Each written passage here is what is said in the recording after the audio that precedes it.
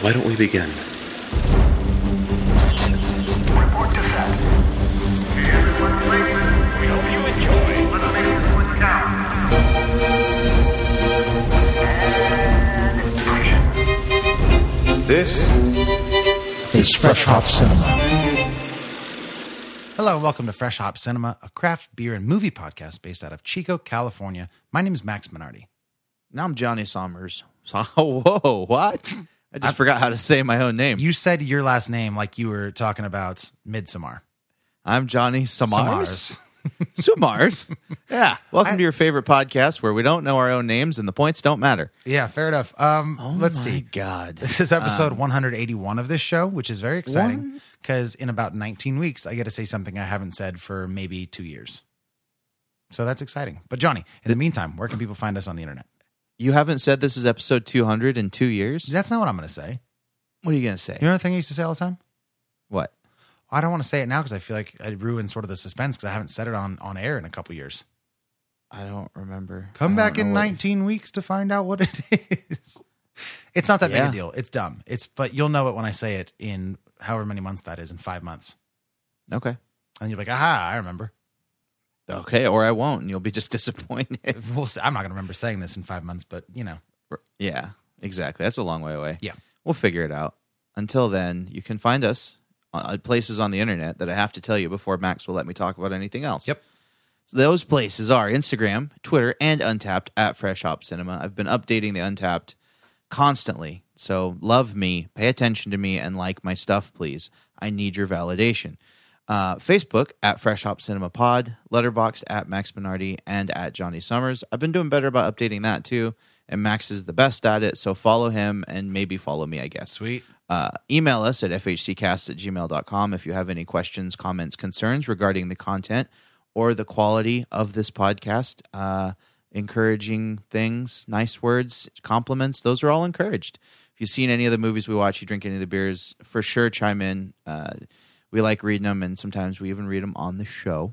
Also, you can find us at freshhopcinema.com. That is our online home for all of our plethora of information. You got tons of beer reviews. There's the whole compendium of beers that we've ever done on the show that is getting populated by the day by our own young Maxwell. So go check that out because he needs the validation, and it's a cool list. Thank you.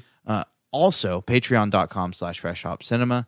That is how we keep the wheels from falling off. You can support us for as little as $1 a week.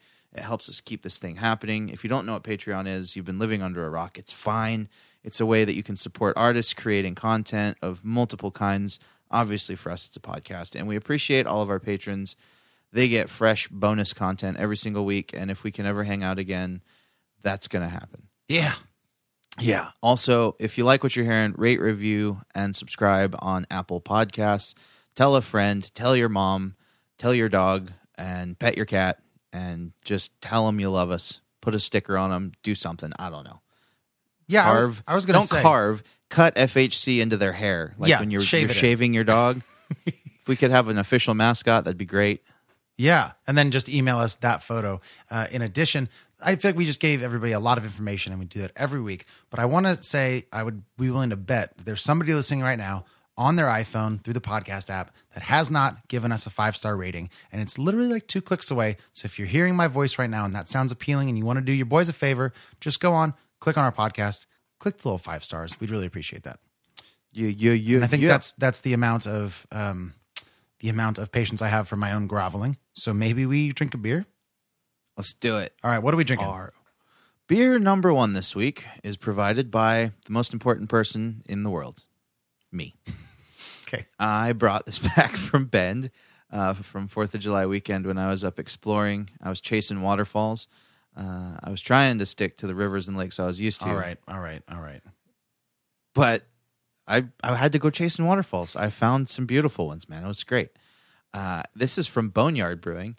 It is called Hop a Wheelie. That is a 7.5% IPA that came in 6-pack cans that they make themselves there at their brewery and sell right out of a handy little snack bar style window because nobody's allowed inside anywhere. So I picked this up while I was there, brought it back, and this just in. I'm getting some news in my ear. What's that? Oh, my bad. This beer is actually 7%. Thank you, guys in the truck. massive research team really pulling it out. I appreciate. They do a their good job, hard man. work. They do good work. You know, the boys in the truck, they kill it, man. They Yeah. keep us up to speed. Yeah.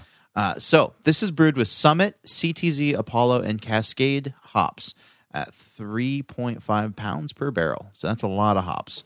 If an IPA and a Pilsner had a baby, they would have Hop a Wheelie. Well, Johnny, that sounds delicious. Can I read you what's on the can? Read me your cans. Let it be known, an elusive creature lurks on the desolate remote highways, driven by only one desire. Dare you challenge him in his quest for hops? Earthy, piney, and citrus hops compose the aromas and flavors of Hopawili. With a clean, crisp finish, there's nothing left to desire. Boom. Have you tried it yet, my friend? I have, but I'm going to try it again while you describe the can. Yeah, so basically it's this big orange can. It's a wraparound label type can, so it's stuck on there. And there is... Go ahead. Oh, 12-ounce can. Fair enough. There you go. And there is a little green dude who is not human. He's got some sharp-looking fangs and one big bulging eye on a motorcycle with, Johnny, help me out with those handlebars. They're called something. Those are chopper. they're ape It's like a hangers. chopper. Yeah? Those are ape hangers. Cool. They're ape hangers. Great. And then he's got little exhaust pipes that are shooting out fire made of hops. And I think Yeah. that's the most important. He's burning rubber, and he's got, obviously, he's doing a wheelie. He's hopping a wheel. Okay. Yeah, if you're familiar with any like 1950s on hot rod art, this is done in the style of Rat Fink. So it's like a major Rat Fink inspired label. That's kind of what drew me to it. Huh. I dig that style of like art. He was a really cool artist. You should look up his stuff, and you will see like, oh yeah, hey, that makes total sense. So yeah, I have drank it, and this beer is ginormously hoppy. One thing that I really appreciate Boneyard for is their commitment to the West Coast IPA. Mm-hmm. They do some really good hazy stuff, but their wheelhouse, their Hop-a-Wheelie house, All right. dare I say, Nice. I'll take it. That's a good one. is West Coast IPAs, man. They just crush the clear, bright, super hoppy game, and I think this beer is pretty damn solid. It's real bitter, though. Like, you have to be in the mood for a straight-up like West Coast IPA, but I like it because it doesn't have, you know, some of like those Sierra Nevada, you know, not shortcomings, but like the traits of like when you think West Coast IPA, you know, some breweries get stuck in their groove. Like for sure, Lagunitas is stuck in a groove. Stone is stuck in a groove. All their beers kind of taste somewhat the same, or at least adjacent to each other. Yeah, I mean, I get. Can we talk about this for a second, if you don't What? mind? Just this idea, because I feel like there is sort of that security of knowing that you have. It's like listening to a band. It's like you can kind of tell they have a signature sound, right? That's kind of what you sometimes want in music. Because if you have a situation like who's somebody that everybody knows, like Mumford and Sons, they did I think 2 albums, and then their third one almost sounded like an experimental Coldplay album. And that threw me off. So to some extent with a beer, like with Sierra Nevada, I know you and I, we both like Sierra Nevada, but I like it a lot more than you do, I think. Mm-hmm. And I like their sort of consistently centennial hopped beers. And I do agree that there are similarities between all of them, but I think that's a nice quality. And I think same with Lagunitas. Like I think that's it's just their signature thing, and they've done it. I appreciate that if you're having like a signature beer that, you know, that's your shit, like Lagunitas with their IPA. Yep. But I think you should be able to have beers that differentiate themselves. Yeah. And like if I picked this up, I wouldn't say this is a Boneyard beer. Whereas with certain breweries, if I picked it up, I would be able to say, oh yeah, that's for sure a Lagunitas beer, or that's for sure a Sierra Nevada beer. I mean, there's definitely that profile. Yeah, that's that true. I think some places get stuck in, which I think that's fine for, like I said, your flagships or like your you know, maybe 3 or 4 flagships. But I love the fact that a lot of Boneyard's beers are so different from each other. Like they make really crazy stuff, and they're just unique beers. And I like it when people manufacture beers that, you know, each one is a little bit different, and you know, you don't have that predictability as much, at least with their new stuff. Like this is really unique. Doesn't taste like anything they've ever done before. Yeah, I think, you know, I think there's probably a middle ground here where, especially if you're a brewery as big as Lagunitas or Sierra Nevada, that since they have that sort of foundation of reliability, they could probably branch out way more than they do and try different and make different stuff. Whereas something like Boneyard, which is a much smaller brewery, maybe doesn't have the capacity to crank out, gallons and gallons and gallons of the same beer and then do their experimenting stuff also. Or like Secret Trail, although Secret Trail is doing a pretty good job at that anyways. So never mind. Secret Trail does both. Yeah, Yeah. they do. But I hear And you. like Boneyard has their core beers. Yeah, but okay. Like RPM. Oh, yeah. RPM's like solid, always has been. So I saw RPM everywhere up there. People like it. Safe to say that you do quite enjoy this one. That's what I'm getting. I like it quite a bit. I'm right there with you, man. It's really good. It's certainly, like you said, very aggressively hopped. There's a ton of that bitterness. There's almost like the pininess is there too. It doesn't have sort of the bready malty quality of a lot of Sierra Nevada and Lagunitas do. I don't think I would call it necessarily the baby of an IPA and a Pilsner in anything much other than its appearance. It does look. You could look at it and be like, that might be a Pilsner. I'm going to push back on that. Go.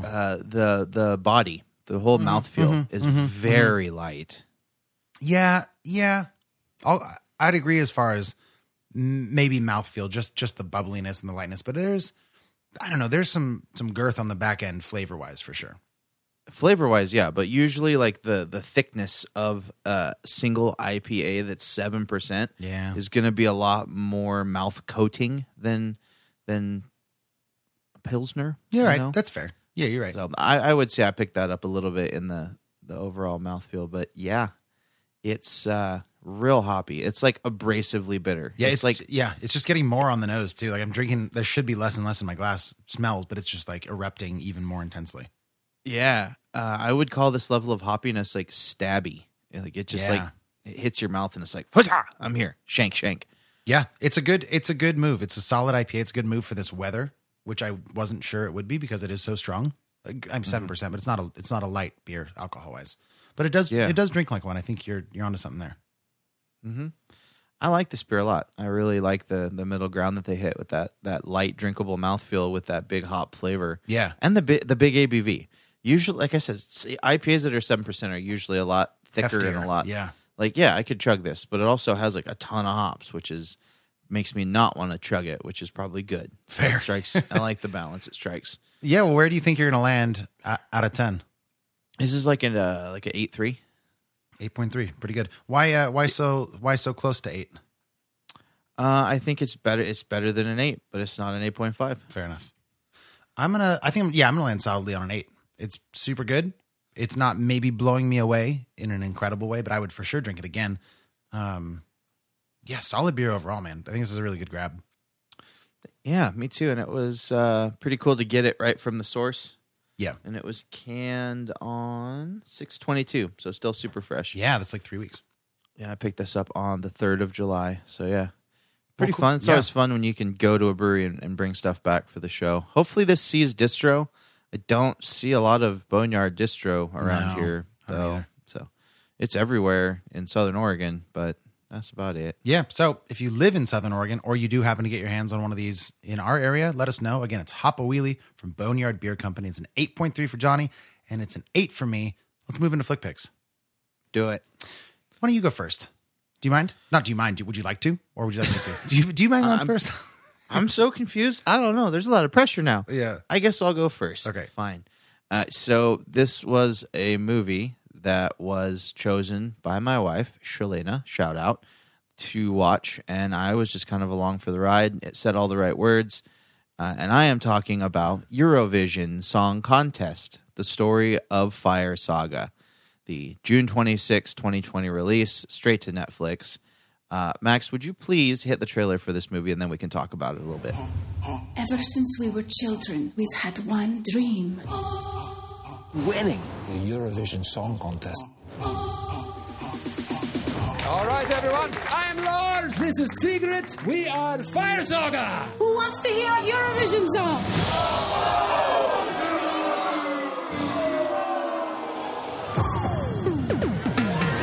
All of Iceland think we are a joke. That's not true. And my father is ashamed of me. No, he's not. He looked me into the eyes and said, I am ashamed of you. Maybe he was drunk. He said, and you might think that I'm drunk, but I am dead sober. Idiot. Officially, Fire Saga will be representing Iceland at Eurovision this year. I hate them. Absolutely terrible. They're old, disgusting people. But we have no choice. So we're in. Yep. 42 countries, hundreds of performers, and a worldwide audience of 180 million. This is Eurovision. Wow. You have to watch that guy. He is a sex player. Hey, looking good. Sigrid, very beautiful voice. Thank you. We are a duo that will never be separated. George Michael said something about other Wham guy. No one even knows his name. Andrew Ridgeley. You have to stay focused. We need to win. What are you doing? I just want my ding-dong to look bigger than what is really there.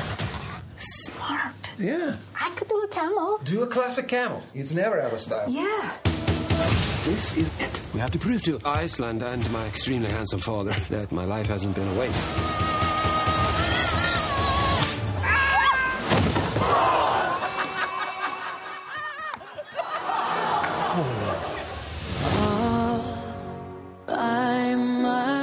We did for both of us. Lars, you are a dreamer. My dreamer. We can't. Really? Romance. It ruins the bands. Fleetwood Mac, Ace of Base, Simon and Garfunkel. Yeah, I forgot about Simon. Where the mountains sing through the screams of seagulls. Fire Saga are not giving up. Tonight is our night.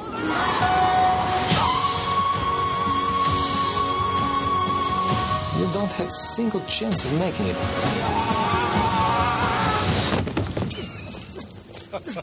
Stop laughing! I'm trying to fight you! My hometown. You hit me, but very light, like silky kitty fish in marshmallow boxing glove. All right, so what you just heard was a hilarious trailer for a pretty damn funny movie starring Will Ferrell and Rachel McAdams. And I will read you just a bit of the, what do they call that? Synopsis. Sure. Right? Yeah. The little paragraph on IMDb. That's a synopsis, Yeah. right? Yeah. All right. When aspiring musicians Lars and Sigrid are given the opportunity to present, I don't know, Sure. their country at the world's biggest song competition, they finally have a chance to prove that any dream worth having is a dream worth fighting for.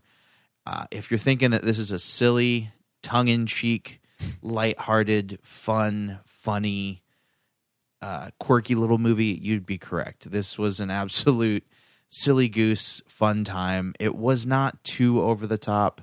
There was a really fun performance by Pierce Brosnan as Will Ferrell's dad that I wasn't expecting. Okay. Just played like a stern old fisherman. And I tell you what, he is aging like a fine wine, like a Marissa Tomei. Damn it, man. Absolutely. Like, he is majestic with his like total silver fox. I wasn't ready for it. Yeah. I was like, they should bring him back as James Bond now. Yeah. 007 Again. 4. So David Dobkin, he directed The Change Up a few years back, and a movie called The Judge, which wasn't so well received. But it seems like he kind of thrives in the comedic realm. Yeah? Seems like it worked definitely. here. I don't think I've seen or am familiar with any of his other movies. I so- bet you've seen The Change Up. I bet you guys have just thrown it on one time and didn't really. It was with Jason Bateman and I think Ryan Reynolds, and they switched bodies. Nope. Oh, That really? movie looks so stupid. It's fine. It's basically Freaky Friday, but with adult humor. And he was a producer on that terrible King Arthur movie. Yeah, I saw that. It was, so fine. But so I was saying to you before we started recording that I have sort of this aversion to a lot of Will Ferrell comedy because it's a lot of it just turns out to be sort of like improv and very Will Ferrell adjacent kind of one-liners, and that doesn't always do it for me. But I also mentioned that Rachel McAdams, who is fantastic in Game Night as a comedic force, and obviously Mean Girls, like she's got some really great comedic timing. She just doesn't get to flex it all that much. And I'm actually wondering, is this a kind of movie where Will Ferrell just kind of smothers everybody else, or do they get kind of an equal chance to play off each other? They definitely play off each other. I think they were I would say equally co-stars. I don't think he outshined her in any way. If anything, she shined just as bright as him. That's lovely. Yeah. She was pretty great in this movie. And then could you, I mean, it's a long name. You said Eurovision is sort of the thing. What is Eurovision? Eurovision is a European-based song competition a la, what's that one? American Idol or the You've Got Talent, whatever those cable whatever they are shows nowadays. Yeah. But yeah, song contest, and it's a real thing. Yeah. And if you, like you were saying before we started recording, if you look at some of the still images from the contest itself, like the real life contest on television, this movie becomes not that outlandish. Right. Yeah. People have crazy costumes, crazy stuff. So yeah, it's not that wild to make a movie about it. Yeah. So I watched because I was doing some digging on this. I wanted to figure out, because it seems almost, I think only in America do we not know about this contest, because it's a really huge thing in a lot of other parts of the world. But so I was like, okay, so it's real. What's the music like? And I looked up, like you said, some of the acts, and I actually watched one, and the band was called Little Big, and their song was Uno.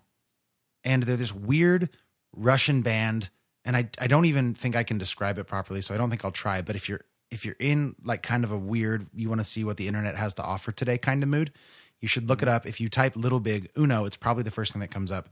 The full title is Little Big Uno Russia official music video Eurovision. And it's something. Little Big is amazing. You know about them before this movie? Oh yeah. They have a song called Skibidi that is Sure. like one of my favorite YouTube videos to play. Okay. They're super weird, right? Skibidi pop pop pop. Yeah, it's great. Yeah, I just go watch it if you're interested. It's very strange. Yep. All right. Would you recommend this? You said it was on Netflix, right? Yeah, I would definitely recommend it. Okay, fair enough. That's Eurovision Song Contest, the story of Fire Saga. Go check it out if you'd like. Deal. What the hell have you been watching? So I stumbled upon a movie called My Spy. It came out also June 26th for streaming on Netflix. It was directed by Peter Segal, who was the director of Get Smart and Tommy Boy. So here's a trailer for that, and then I'll tell you a little bit about it.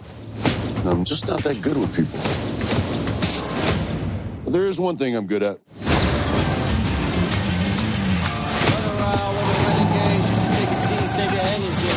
How's school going? You have jelly all over your face. Is it too late to homeschool me? Watch me, watch me, watch me do this. Are you CIA? Why don't you hand over that phone before you get yourself in big trouble? Won't you get in big trouble for having your cover blown by a 9-year-old who's recording this and streaming it to the cloud? Can't you do that? Yeah, not actually that hard.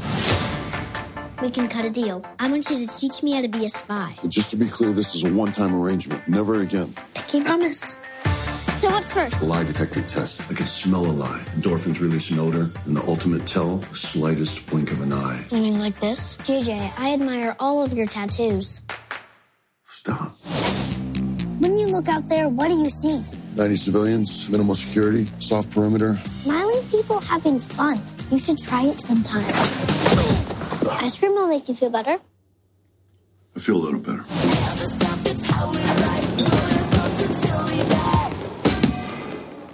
My turn.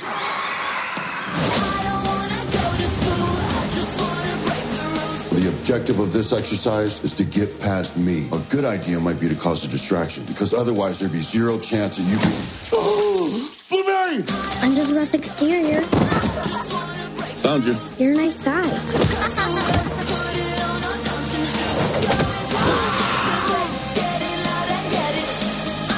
What is he doing? This looks like the wedding at the end of Shrek. I just wanna break the rules. Okay, so My Spy is basically the pacifier. Do you remember the pacifier with Vin Diesel? Yeah.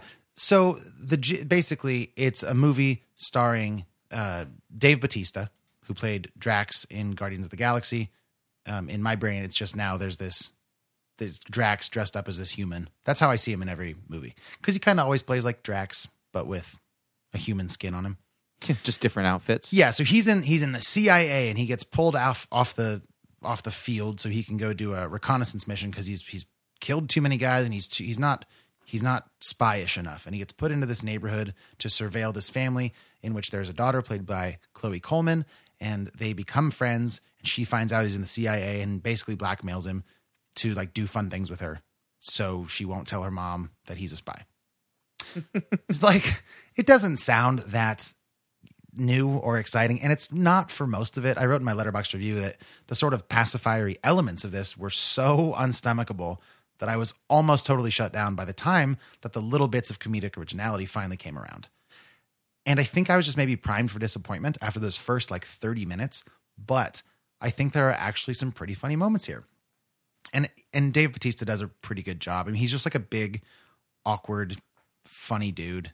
And they play a lot of like physical comedy with his muscles and bad guys. And there's some over the top stunts and some funny ice skating things that happen. It's fine. You know, I ended up giving it like a 2.5 stars out of 5. So 5 out of 10 is how we rated it on this show. But I don't know. It'd be a decent family movie if you want something to put on with your kids and on a Friday night, you know? And this was PG-13, so this wasn't like marketed specifically towards real young kids, I'm imagining. I don't know, man. So after that watching of that documentary last week, I'm sort of jaded towards all ratings. I don't know why this wouldn't be PG. I mean, there's some language, I guess, but it's mostly comedic language played by the kid. Like, I think she says shit a few times, almost to get a laugh out of the audience. Yeah. I don't know. Because it's funny when kids swear. That's it, basically. The other person that I wanted to point out in this movie is Kristen Schaal, and she plays a gal named Bobby, and she's kind of his sidekick, but not really, because she's also just been reassigned, and she's always wanted to go out in the field, and she's like, teach me stuff. He's like, we're not partners. And she's like, let me guess, like, your partner's dead, or you killed your family, or like you got your family killed. And she's I think if you think she's funny in general, she'll work in this for you. And if you don't think she's funny, it's going to be really a drag. Yeah, I love Kristen Schaal. Perfect. I did not think she was funny for most of it. And that's just a difference in opinion, I think. You probably don't like Bob's Burgers either. Nope, never watched Bob's Burgers, though. How dare you? Sorry, man. So, once again, that's My Spy. It's on Netflix as well as Eurovision Song Contest. Check either of those out if you would like. You can let us know what you think. We'd love to hear it. In the meantime, we're going to jump to a break, and when we come back, we're going to talk about the new Netflix film, again with the Netflix this week, The Old Guard, but we're not spoiling it, so don't worry if you haven't seen it yet, and we'll be right back. Folks, if you've been paying attention to what's going on in the news, you will know that once again, California is shut down in most restaurants, if not all. I think it's all. But fear not, because our longtime friends over at the Handlebar are back to doing curbside takeaway service. You can still go down and order some stuff, or you can order on the phone or online in advance. You can get all the tasty, delicious foods and possibly beverages from the Handlebar to go in a safe, delicious way. So check them out. They're at 2070 East 20th Street if you didn't know. They're a great local business. Go help them out. They'll help you out. Everybody wins. Handlebar Chico.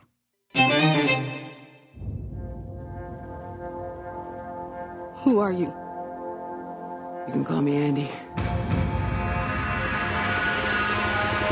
I lead a group of soldiers. Fighters, like you. With an extremely rare skill set. What do you mean? Mother?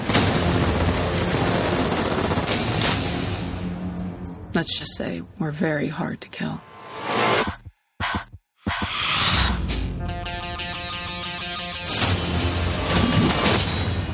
You've got questions, kid.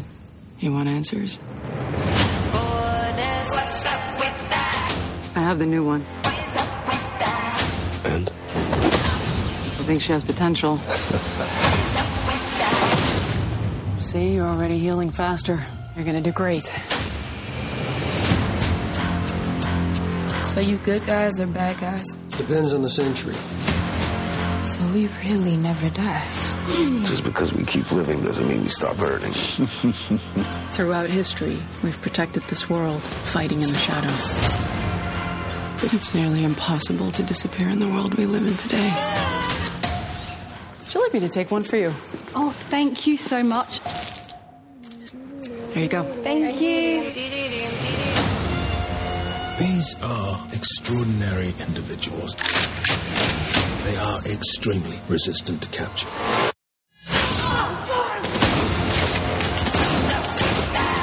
They're going to lock us up and weaponize us. But they've never faced an army like ours. An army of 5. Shit, let's start a band. If we can unlock their genetic code, the entire world will be begging us for the key. shouldn't have done that. We don't have all the answers.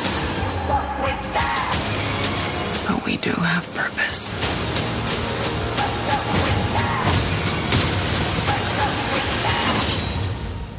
I strongly recommend that we leave right now.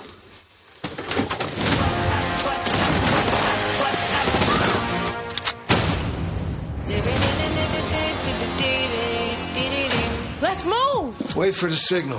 How the hell can you even tell? I'm gonna keep up on all that. All right, that was a trailer for The Old Guard, a new movie to Netflix, and the synopsis that I stole off the internet / maybe generic website.com, because, well, you'll know in a second. A group of mercenaries, all centuries-old immortals, with the ability to heal themselves, a la Wolverine, discover someone is onto their secret, and they must fight to protect their freedom. Can I just say before we get into this, that when I read that description, I forgot everything I knew about this movie, and I was just like, this is gonna suck. Because it's just one of those descriptions that sounds so generic, and so uninspired that I went in. Not, and granted, I didn't know much going in, anyways, but that added like a little nugget of, pessimism to my viewing process. And I will tell you how that worked out for me in a second. But would you tell me a little bit more about this movie? Who directed it? Who's in it? That kind of stuff. Yeah, it was directed by Gina Prince Blythewood. Old Guard is her fourth film as a director. She also directed Love and Basketball, The Secret Life of Bees, and Beyond the Lights. Screenplay was written by Greg Rucka, who was the original writer of the comics. Cast includes Charlize Theron, Kiki Lane, and Matthias Sonartz. Nice. And I'm not even going to attempt to pronounce some of those character names. We'll get into that later. Cast, you also had Marwan Kenzari, Luca Marinello, Chiwetel Ejiofor. Is that how you say that? Yeah, Ejiofor. Chiwetel Ejiofor. Okay. And then Harry Melling and also blah, blah, blah. It was released to Netflix on July 10th, 2020, so brand spanking new. It ran for an excruciating amount of time, 2 hours and 5 minutes. Yeah, it's a long one. It definitely felt like it was going for the sort of summer blockbuster vibe. Yeah. And I think that worked, kind of. But you mentioned this was written for the screen by Greg Rucka. This movie's based on a whole bunch of comics, and I've never read any of them, nor had I heard of them before this. You hadn't either, right? No. Yeah, well, apparently, pretty big deal. I looked them up, and people like them quite a bit. But to tie in everything, basically, Charlize Theron she plays Andy, or Andromache of Scythia, and they've been around. She's been around for basically forever, sort of fighting these battles to help humanity, kind of. And all the people you listed are basically her team of also immortals that kill other bad guys, and they are enlisted for a job by Copley, who's played by Chiwetel Ejiofor. And tell me if you think this is spoiling. We can edit it out. But it was a setup. And it turns out he was hired by this guy named Stephen Merrick, who is played by Harry Potter's cousin Dudley. And they have to figure out how to deal in this kind of new world where people are hunting them and know that they exist. Yep. You feel like a decent enough setup? Yep. Okay. What'd you know going in, and what'd you expect, and what'd you come away with? I knew that there was an action movie that starred Charlize Theron that was coming to Netflix. That's literally it. Great. And what did I expect? That's all I expected. Yeah. And what was the last question? Yeah, I mean, how'd you feel overall? What'd you come away with? So overall, I really, really, really didn't like this movie at all. Lots of reallys. Lots of reallys, man. It was a contradiction trapped in a cliche with a terrible soundtrack. Oh, you didn't like the soundtrack either? I thought it was garbage. Oh, I liked it. Okay, keep going. No, it was bothersome and distracting, and it felt like it didn't fit even a little bit. The whole thing was just corny. Okay. Like, why do you have to be so corny? Okay. Like that shit you complain about when you're like, I could probably tell you what line they're going to say in like 5 minutes. Yep. And then it happens over and over. And like, none of the ideas in this were that original. This could have been completely awesome, but I feel like there's just cornball execution just left a lot to be desired. Also, they create this amazing universe and then establish rules about how things work in this universe and then immediately go against them and you don't really get enough time to play in the sandbox of this world and how the rules work. And I'll get more into that in the Danger Zone. But yeah, you don't get to play around with like that initial rule set before it just gets all gets washed aside. Everything's different. You're like, well, I wasn't used to it, or I didn't have an appreciation for it the way it was initially. So I feel like this movie could have been paced a little bit differently and arranged a little bit differently, with more time being spent possibly in the earlier part of this movie before we just jump right into plot. I would have liked a bit more background on these people and their powers. And they always showed like these battle scenes, but it's like where they're just standing still, like around a battle and like from the past. And they never do any like battle scenes from the past, which I think was a total missed opportunity. That would have been so cool, like battles throughout history, because they all have these like medieval and different eras style, like hand-to-hand melee combat weapons, like battle axes and swords. So I don't know, man. This movie was a miss in almost every way, and I feel like I could have taken a nap and woken up halfway through it and not missed a beat and enjoyed it just the same. So for me, completely forgettable.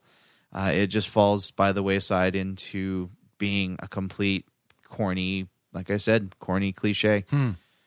So I agree with you on some of that. I think that some of the more traditional action tropes, including and maybe mostly Charlize Theron's dialogue, is very much predictable and not original and kind of boring. And I'm here for her. Oh, see, I was here for Kiki Lane. No, who we knew from If Beale Street Could Talk. Yeah.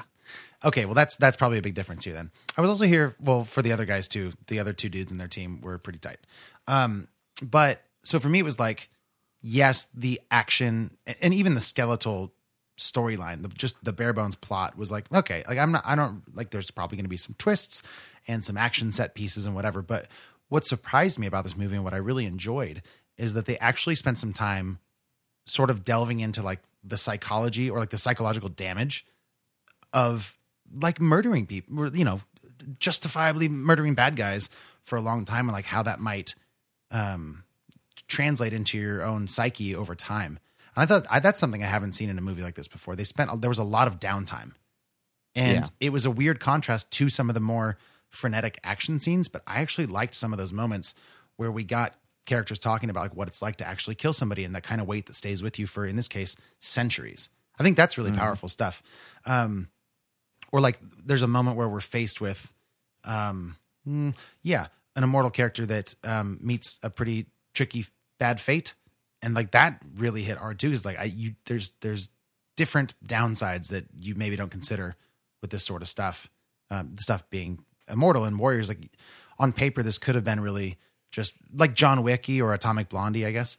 And I liked that they took it a little bit further and delved into the characters a little bit more. And I also like different characters. There's all sorts of representation in this movie, and it was directed by a black woman, which is also super cool because that's not usually the case with movies like this. And I think, jumping back to your comment about the soundtrack, because I heard an interview with the director and somebody else, and I'm sorry, I can't think of who it was right now, but I was watching the movie and I was like, the soundtrack is so cool. I wonder how much of this was like crafted specifically for this movie and how much was just pulling songs they liked. And most of it, if I'm not mistaken, was for the movie. And for me, it super worked. All that said, this is like still a pretty good movie. Like I'm not too crazy about it or anything, but it's good. Like I don't know if I'd watch it again necessarily, but I liked it. I don't think a movie, you would watch a good movie again. Yeah, well, maybe if we didn't do this every week, and I didn't have if I didn't have a watch list of movies that was 125 movies long, then maybe I would watch this again. But given my circumstances, I don't know. I don't get to rewatch a lot of movies though. Right. I'm always trying to find something new. Yeah, I feel that. So I feel that pretty hard. Anything else you want to talk about before we rate it? Not really, honestly. Like I wasn't very enthused. Yeah. So yeah, I we'll talk. We'll get into it more in the Danger Zone, but yeah, no, I think I'm there. All right, dude. Out of 10, what you got? This movie's a solid 3.3. 3.3 for Johnny Summers and a 7 for me. That's the old guard. It's on Netflix. Check it out. If you agree with Johnny or you agree with me or you disagree with both of us somehow, let us know. But I think it's maybe time for another beer. So Black is Beautiful is an initiative launched by Weathered Souls Brewing in San Antonio, Texas, that they describe as a, quote, collaborative effort to raise awareness for the injustices people of color face daily and raise funds for police brutality reform and legal defenses for those who have been wronged. So we're going to be drinking a beer here in a minute called Black is Beautiful, not by Weathered Souls Brewing, but from Revision out of Sparks. But this recipe was released by Weathered Souls to all these different breweries, and we'll talk about just how many in a second. But Johnny, could you read me a little bit of some stuff behind the beer? Yeah. So with this current tension, or with the current tensions that are rising, we thought that it was of grave importance to start the Black is Beautiful initiative. We took a stout recipe and decided to call on our peers in the brewing industry to collaborate in unison for equality and inclusion amongst people of color. All proceeds from the purchases of these releases will be donated to the local funds that support police brutality reform and legal defense. Yeah. Currently, 1,001 breweries have made their versions of this throughout all 50 states and 19 countries, including our hometown heroes' Secret Trail right here in Chico, California. Yeah, I was looking this up. So I made this list is changing all the time. So this was Tuesday afternoon that I found 1,001. I think there was an article I looked at maybe yesterday, and it was like 900 and something. So it's more and more breweries are getting on board, which is super awesome to see. I've never had any other brewery's version. My first one will be this one from Revision. You didn't Mine try too. Secret? Okay, great. I would be very curious to. I wish we could have gotten our hands on a Secret Trail and put them side by side, because they also point out on their website that they basically posted a Dropbox folder that was like, all right, here's the artwork. If you make the beer, please use this on your cans. Here's the recipe. That said, this is just kind of our recommendation. Like, you know your region's water best, and you know your ingredients better than we do. So use this as a base and then kind of tweak it to your own specs. So I'd love to try a couple of these side by side, but go ahead. I tell you what, I will be getting my hands on a few different versions in cans, and I will share them with you. Thanks, man. Yeah, so this particular one from Revision, again, is 10%, so I'm expecting quite a bit of a punch here. Have you poured it / drank it yet? I've poured it, and I haven't drank it, but it does smell real good. It smells almost like a chocolate malt. I'm getting a lot of like milk chocolate on the Oh, it's super roasty, man. It almost has a profile of more of a traditional non-imperial stout. Like you get a lot of that kind of burnt roasty flavor that and less of the viscosity. It's thinner than I would expect. Mm-hmm. Oh yeah, heavy notes of burned coffee. Yeah, like real intensely roasty and coffee-ish. This is more like what I was looking for from that coffee stout we did last week or the week before. I wanted that. What am I thinking of? The espresso stout, the Overcast? Oh, Overcast from Oakshire. Yeah. I wanted more of this kind of, coffee, intense kind of coffee vibe. See, this kind of tastes burnt to me. Oh, bad. Burnt means bad. Yeah. I see. I get that too, but it's not bothering me the same way that it's bothering you. I don't think. Yeah, it just this beer's almost a little tangy too. Ooh, oh no, those are like two very dangerous stout words. Burnt and tangy. Man, I got some bad memories of beers that we've described on the show as tangy. Yeah, it's definitely not sour. It leaves like a kind of a tangy aftertaste. Yeah, I think my biggest, not red flag, but weird flag is that it is really thin. Yeah, I'm double checking the can. It is 10%, right? Yeah, look at that. Huh. Yeah. I don't hate it or anything. I don't love it though. I really don't love it at all. Yeah. If I may, I think you're floating sort of just under the middle of the road. I'm not a fan. Not a fan at all. It's too roasty. It's just too burnt coffee, like super blackened roasted malts. It's too acrid on the tongue. It reminds me of like a Mikkeller beer. Kinda the way that they can get just that really intense, just yucky intensity. I feel like Mikkeller can often be a one-trick pony in their beers, and not sort of all over, but like with a particular beer, if they say this is a coffee stout, it's only coffee, like their Beer Geek Breakfast coffee stout. Yeah. I did not like that one at all because it was just the burnt coffee taste. Mm-hmm. And I'm getting at least some sweetness out of this, and that's helping. But it's definitely a strong roasty taste. Definitely bordering on burnt. Yeah. For me, this beer misses the mark. I'm not a fan. That's a shame. Yeah. But what can you do? I don't know, man. I'm I'm not really enjoying it. Are you even enjoying it at all? Yeah, a little bit. I don't think I would need this in a pint can, certainly. I would have happily split this with you. Were we together? Or, maybe a 12-ounce can or a little 330 milliliter bottle would have been great. Yeah. But even then, I'd probably get through most of it and be like, that's enough stout for the night, Yeah, I don't know. I mean, I like some stouts that aren't too sweet, but this one's just like the polar opposite of too sweet. It could have used being a little bit sweeter. Yeah, I got that too. Yeah, or at least maybe if not sweeter, like add some depth of other flavors instead of just sort of the bitter coffee burnedness.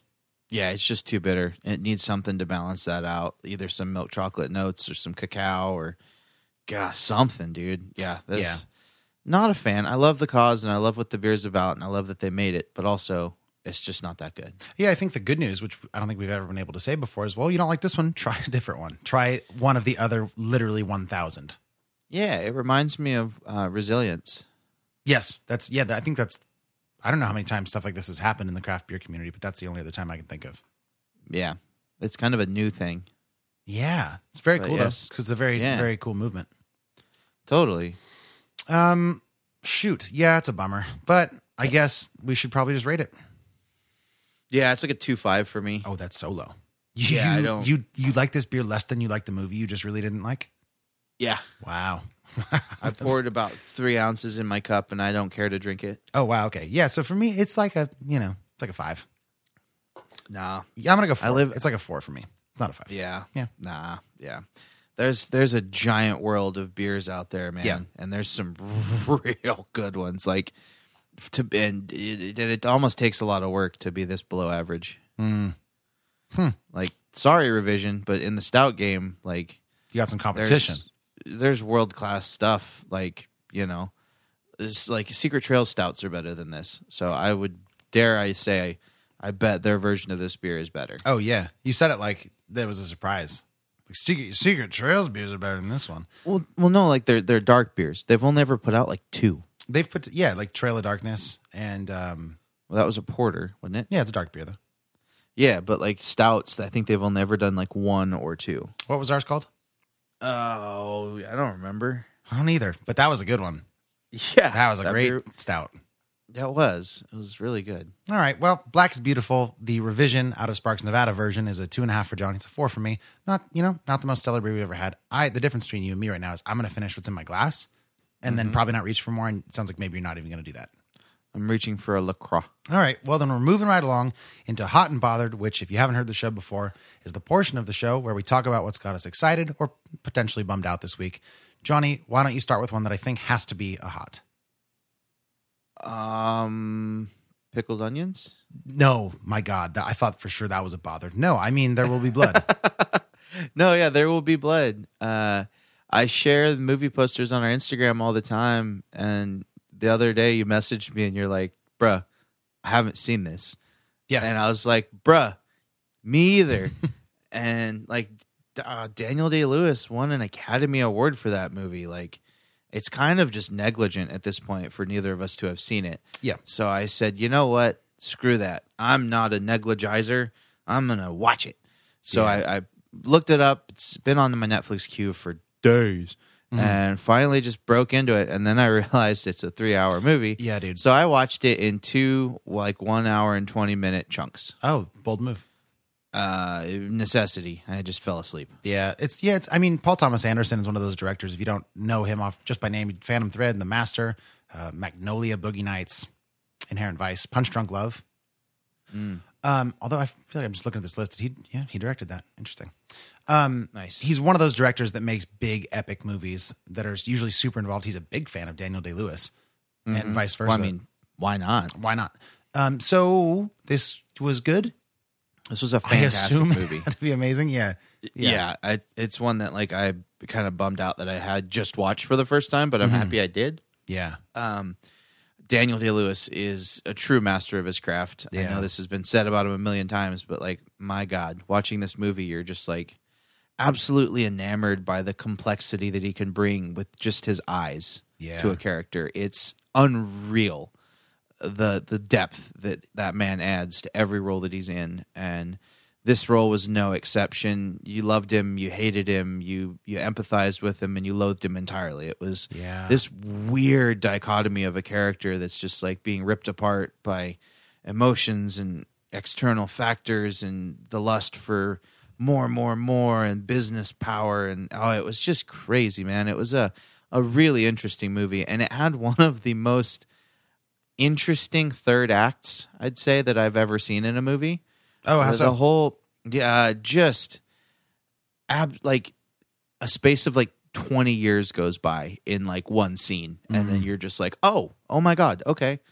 Everything's 20 years later all of a sudden. Right. And it really was interesting. Some of the choices they made, and the ending is pretty wild. I'm going to say that. Just no spoilers because maybe somebody out there hasn't seen it, but yeah, it was a very interesting movie, and it was a lot of, perspective on early pioneer style enthusiasm and the lust for creating something of your own, and that drive that it took to be one of the founding businessmen of this country, to put a drill in a well and create profit from oil in the ground where there was nothing before is just like such a testament to, not just like American spirit, but just the human spirit and the will to be more than you are. And it was a fascinating movie. I highly recommend you watch it. That's definitely got me pretty hot this week. Okay, where can people watch There Will Be Blood if they want to? It's on Netflix, man. It's like 2 clicks away. It's easy. It's easy.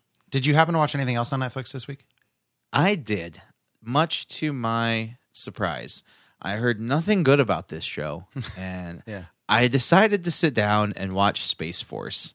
So, to all you haters out there, you're going to have to come fight me, because I really like this show, and I will stand behind it as a good show. It's not, it is super intelligent, but it's a satire. It's very social commentary, political commentary, and it is really funny. Steve Carell is the main character. He helped create it. He's countered by Billy Bob Thornton, not Billy Bob Thornton. John Malkovich. Good grief. And you essentially have this like knucklehead, like gut feeling bro in Steve Carell, and John Malkovich is the scientist. And it's this total, popular opinion and just dumb ideas versus science and logic. And I feel like there's a lot of commentary in that in the world we're living, specifically today, like right now, like post-corona. I think it's a very worthwhile show. I think it touches on a lot of things in a satirical way that are very culturally relevant, and I stand behind it as a damn good show. So just to be clear, you said it was Steve Carell and John Malkovich, but what's the show about? So it's about the Space Force that was... People might not know. So with Trump basically wanted to start a Space Force so we can dominate the skies. And so they decided to give that job of running it to Steve Carell. And it's the trials and tribulations of dealing with the president and all the control that he has and like catering to his ego. It's really funny the way that they navigate that.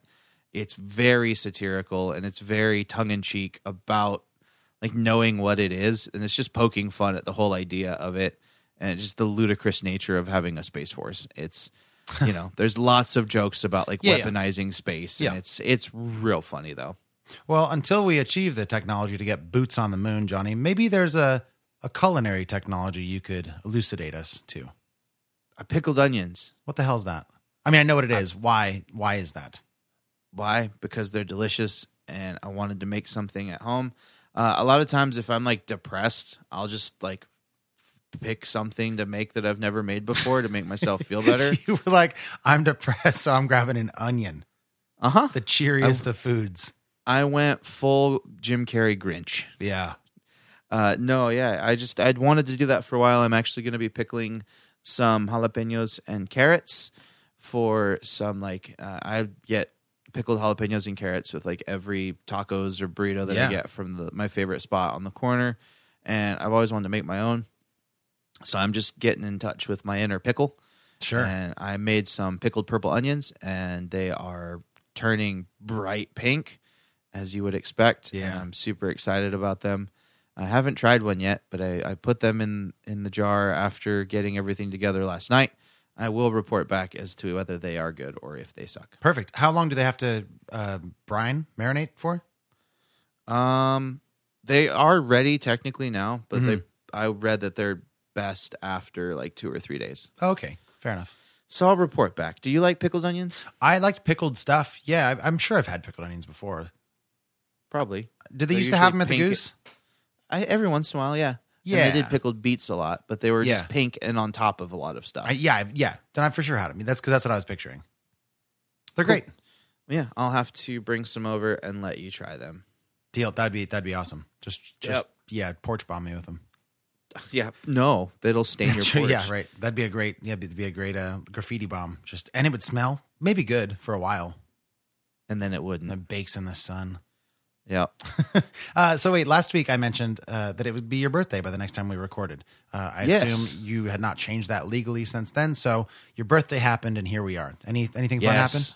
Yeah, it was a great birthday weekend. I got tattooed on Saturday and then got very drunk and then was going to go fishing, but it was too hungover. So I ended up watching like 4 movies and most of Space Force on Sunday. So wait, you got a new tattoo? I did. I got a new tattoo. I didn't even show you when I saw you today. I to should have drop asked. off beer. Yeah. You're a bad friend. It's okay. But yeah, I did. I got a cool little bat, not little, a very pretty large bat tattoo on the back of my arm to fill in a big empty spot. So I'll probably be posting a picture of that on Instagrams soon, so you can check that out there. But yeah, I haven't gotten tattooed in way too long. And It's been a couple years, right? yeah, it's been a hot minute. So I was really excited to get back in and get some work done, and it made me really happy. So, and also I had a great birthday. So thanks to everyone that reached out and said happy birthday and all that good stuff. My mom sent me a box of beef jerky from Random Animals. What's that? A big old box of beef jerky from Random Animals. Oh, Random Animals. I thought you said man to manimals. I was like, is that a company? Man to Manimals. No. All right, great. Random Animals. There's some like wild boar jerky in there. Mm-hmm. It's getting wild. Yeah, boar. So good times. Nice, dude. I'm glad it went well. What have? Yeah. So yeah, and thank you. You reached out and said happy birthday. So I was a couple appreciate days you. late. Yeah, it's fine. Apparently, I still have a package coming from. Yeah, you. I can't tell you anything now, but once I get here, I'll tell you why it's taking so long. Well, it's a surprise. I should hope you couldn't tell me anything. Yeah, now. right. Jeez. Well, how have you been? What are you up to? Anything new, exciting? Yeah, man. I mean, it's been kind of a long week. We had a friend had a birthday, so there was a lot of celebrating this weekend. I've been, as you know, for a few weeks now, sort of adopting a new lifestyle trajectory, which involves more exercising and less drinking and less time staring at screens and all sorts of stuff there. But that for this weekend felt like I maybe had never done that because it was just like 3 days in a row of just heavily drinking and hanging out with close friends and then friends that weren't so close, keeping distance from them, but being around people in the same area. It's all very like kind of exhausting, especially when you throw drinking into the mix. You just get more tired. But one highlight that I want to point out from this weekend is I got to try a homebrew, which was good, which I feel like and maybe you disagree, but I feel like that's a really rare thing. I have a lot of, no. That's I true. would You have a lot of say- homebrewer friends. Well, and but there's also, I mean, you're not wrong. There's a lot of bad homebrew. Most of my experience with homebrews have been, and also I've brewed a couple of my own, which tasted very bad. But I got to try one from my buddy Sean. Shout out Sean. It was, and I think I got this right. It was an IPA, a single IPA. It was super citrusy and light and wonderfully carbonated. I think it was like in the 6-ish ABV range. Okay. And it was his first batch, and he was kind enough to share a couple bottles with me, and it was very delicious. So I wanted to say once, thank you to Sean. And then, Johnny, I actually still have the second bottle around, and I might convince you to try it next time I see you. Oh, snap. That sounds great. Yeah, dude. I also started working on a new song today, which I haven't done in a long time. I don't think I've been inspired to, I just, maybe I've had ideas and I've jotted them down, but today I was like, I'm going to sit in front of the piano and try to bang something out and see what happens. And I think I have a pretty decent chorus, if I do say so myself, and potentially a pretty good heartbreak song. So boom, should be fun. Oh, nice. Who hurt you? Max? Nobody. That's the thing. Some of the best songs ever are just the most tragic ones. And I was afraid of this when I got married or when I started feeling good in life, I'm like, I feel like I'm pretty well situated. I'm like, this is going to be terrible for my songwriting career. So I'm trying to like step back and just empathize with imaginary scenarios, not unlike when you watch a movie, you're like, oh, I could totally picture what that would feel like. Yeah. So that's what I'm trying to do. And today it went well. There you go. That's good. I mean, that's a trope that I hear like a lot of comedians talk about, that like, you know, there's no good art without trauma. And like, that's kind of what you were saying. Like, you know, I'm going to get married and like, I'm going to be happy. Yeah. Like, what am I going to write about? Right. Yeah. Like, I better develop a drug habit immediately. Right. Something. The very last day I played a show in Tahoe with my friend Kyle. It was a socially distanced bunch of, I think, people in the healthcare field and others. And we got to play for some people in a very much like listening room type scenario. I sang a bunch of originals, probably just as many as I sang covers, if not slightly more originals. And Kyle did the same, and it was great. And I just am putting a little timestamp on this in case I ever listen to this episode 20 years from now. I'll remember what I did this weekend. And that's what I did. Nice. That's awesome. And that was those were my hots this week, my dude. Hell yeah. And there's no bothereds on any fronts. Nah. Do you have Look at anything us. else you want to talk about before we get to the danger zone of the old I guard? mean, I could just talk about nonsense with you for hours, but we should probably get back into the old guard, I suppose. Danger zone. Danger zone. Danger zone. Danger zone. Danger zone. Okay, danger zone time. You mentioned there was some stuff that you wanted to bring up. You said, I think your wording was, what did you say? You said there was more stuff you talk about in the danger zone that was about. You said something about it being very contrived, or that wasn't the word you used, but hokey, or what did you say? I said it was corny. Corny, yeah, that's the one. And some of Yeah. the stuff you couldn't talk about without getting into spoilers. So lay it on me. Okay, so they established this world where they can't die and they can't be injured. And Yeah, they the establish contradictions. They establish it very early, and they set up rules. And movies like this, like superhero movies, are they exist in a universe with finite rules and shapes and edges, and the characters exist within this space. And before we got to see them really do any cool stuff or like basically show off their powers, get to see it in like any kind of cool way that like is really invested, you essentially just find out that nope, JK, we could all die at any time and we don't know why or when or how. So, But it's isn't like, that cool. so much more interesting from a character perspective? Like, it but gives I it don't stakes a little bit. Yeah, but I don't want that like fucking 5 minutes, 10 minutes into the movie. Like, let me have fun and let me appreciate the other side of that coin and get to know these characters and like show me them doing crazy stuff. And like we saw these pictures of them like in the Civil War. Like, why didn't they have like cutscenes of that? I think Or, that's like, probably you know, budgetary stuff to some extent. Yeah. Because there's a lot of But- that in the comics. They actually do go back and really spell that stuff out and sit with it for a while. Yeah, I think I would have liked all these characters and basically given a shit a little bit more if they would have done that. But instead, I got just thrust into this, oh, hey, here, things are like this. JK, no, they're not. Somebody's going to die. Oh, God, she's going to die now, too. Okay.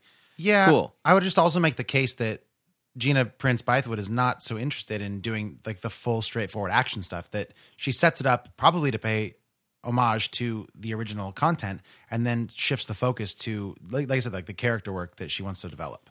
Yeah, That so could be a essentially reason. we're getting like the second half of a comic book series.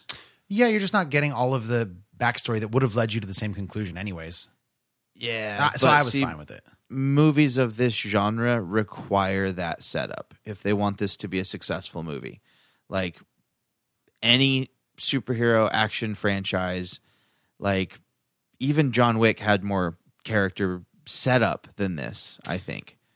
Yeah. So I think there's a difference between character setup and character backstory.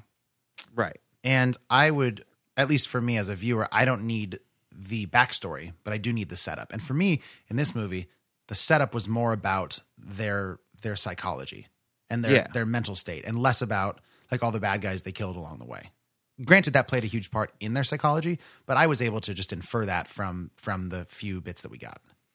Yeah, I just think as an action movie, like to do what they're going for in this movie, you have to show the other side of that coin more. Like, I get it. You can emphasize their mental health and like really get into that, but like show me a bit more of the action that led to their current consequence. make me believe it a little bit more.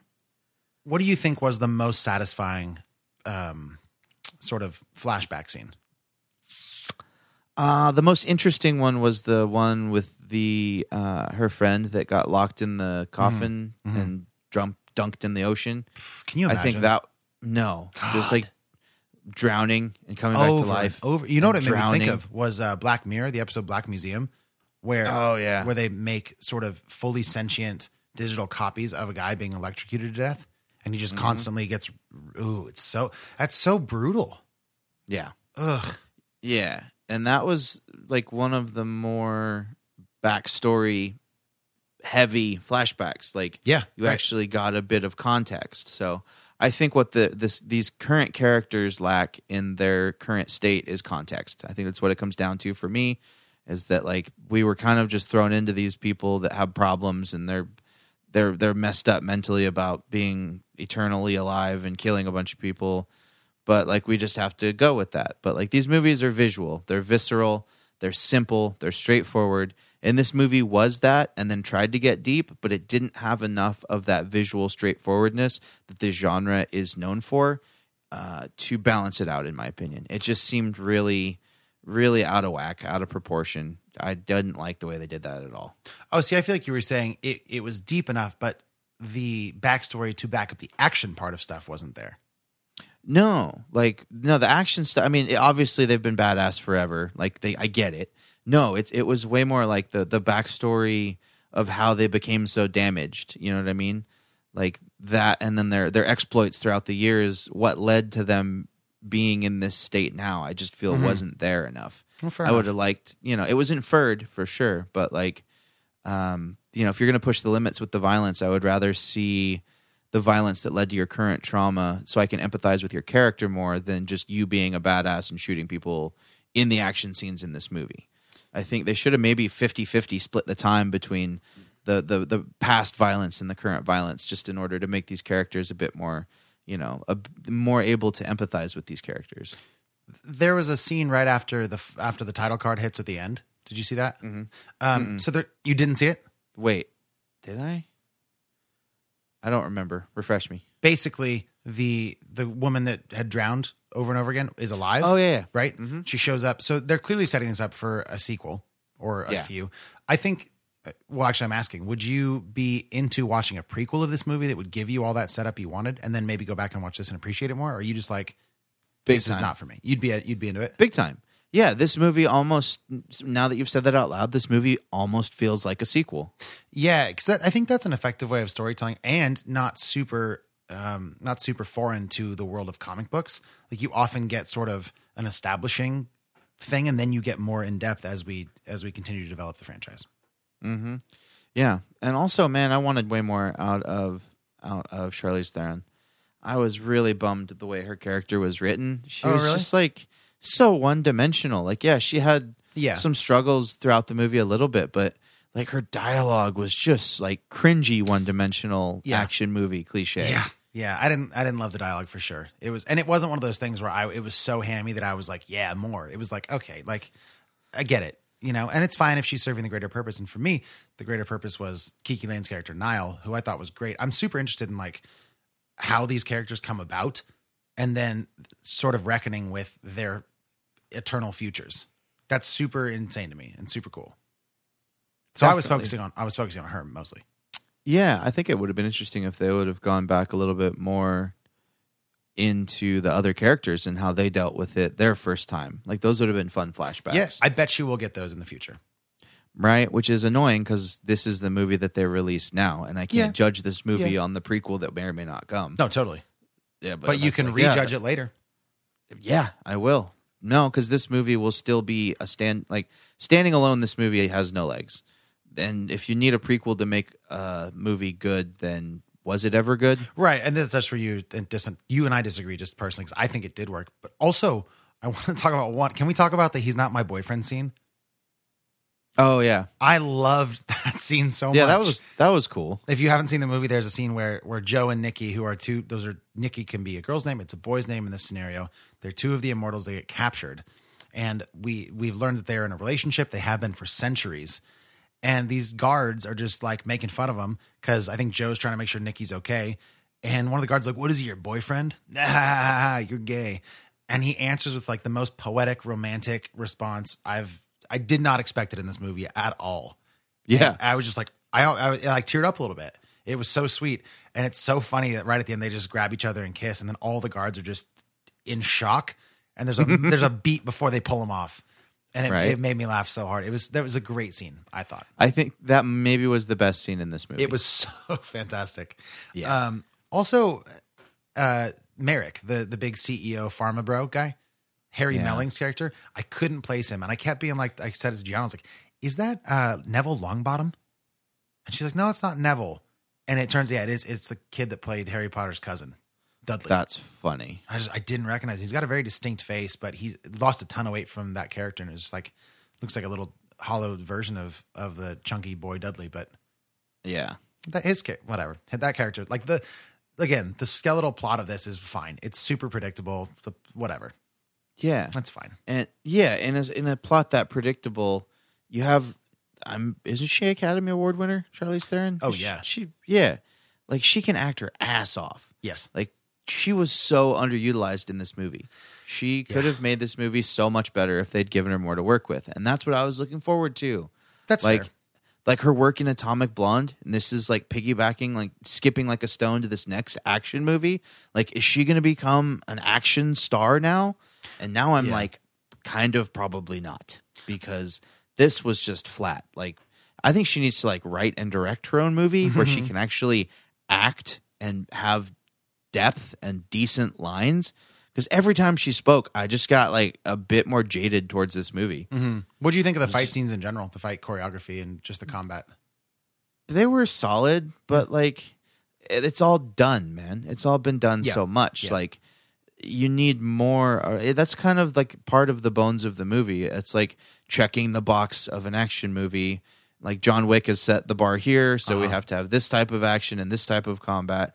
Like you can see that influence even on movies like Harley Quinn. Oh yeah, like that type of combat is just filmed differently now because once in a generation movies and film series like John Wick come along and raise the bar. Yeah. So again, that's just like, you know, a part of the bones of this movie. What makes it good or bad are all the things that you attach to those bones and the roles around it. And that's where my disappointment came in, because they checked all the right boxes with the action, with the blood and the gore and all the fun, you know, all that stuff you want in an action movie, and explosions and falling and from high buildings and stuff. But it's all the other stuff, the unteachables, the intangibles, a coach might say in sports. Sure, you either have it or you don't. You either have it or you don't. Can't and you teach know that. what? You can't teach it. you know, you can write it poorly. Yeah, all right. Well, and it bummed me out, man. You got anything else on it? It could have been good. That's the fucking thing, man. Like, it could have been good. It had the recipe to be great. All right. Bum me out. Fair enough. Well, that's The Old Guard. Again, check it out on Netflix if you want. Let us know what you think of any of the stuff we've covered today. You can email us. That's probably the best way. If you want to say more than a few sentences, we'd appreciate hearing from you. The show wouldn't be what it is without Bailey Minardi. That's Johnny Summers. That's Max Minardi. And we will see you next week with our movie, Palm Springs. That's right. Spoiler alert. That's what we're doing next week. Tune in on Hulu, watch that stuff, and listen to us talk about it next week. Until then, goodbye. Report to set. Everyone's ready. We hope you enjoy. Let's make this one count.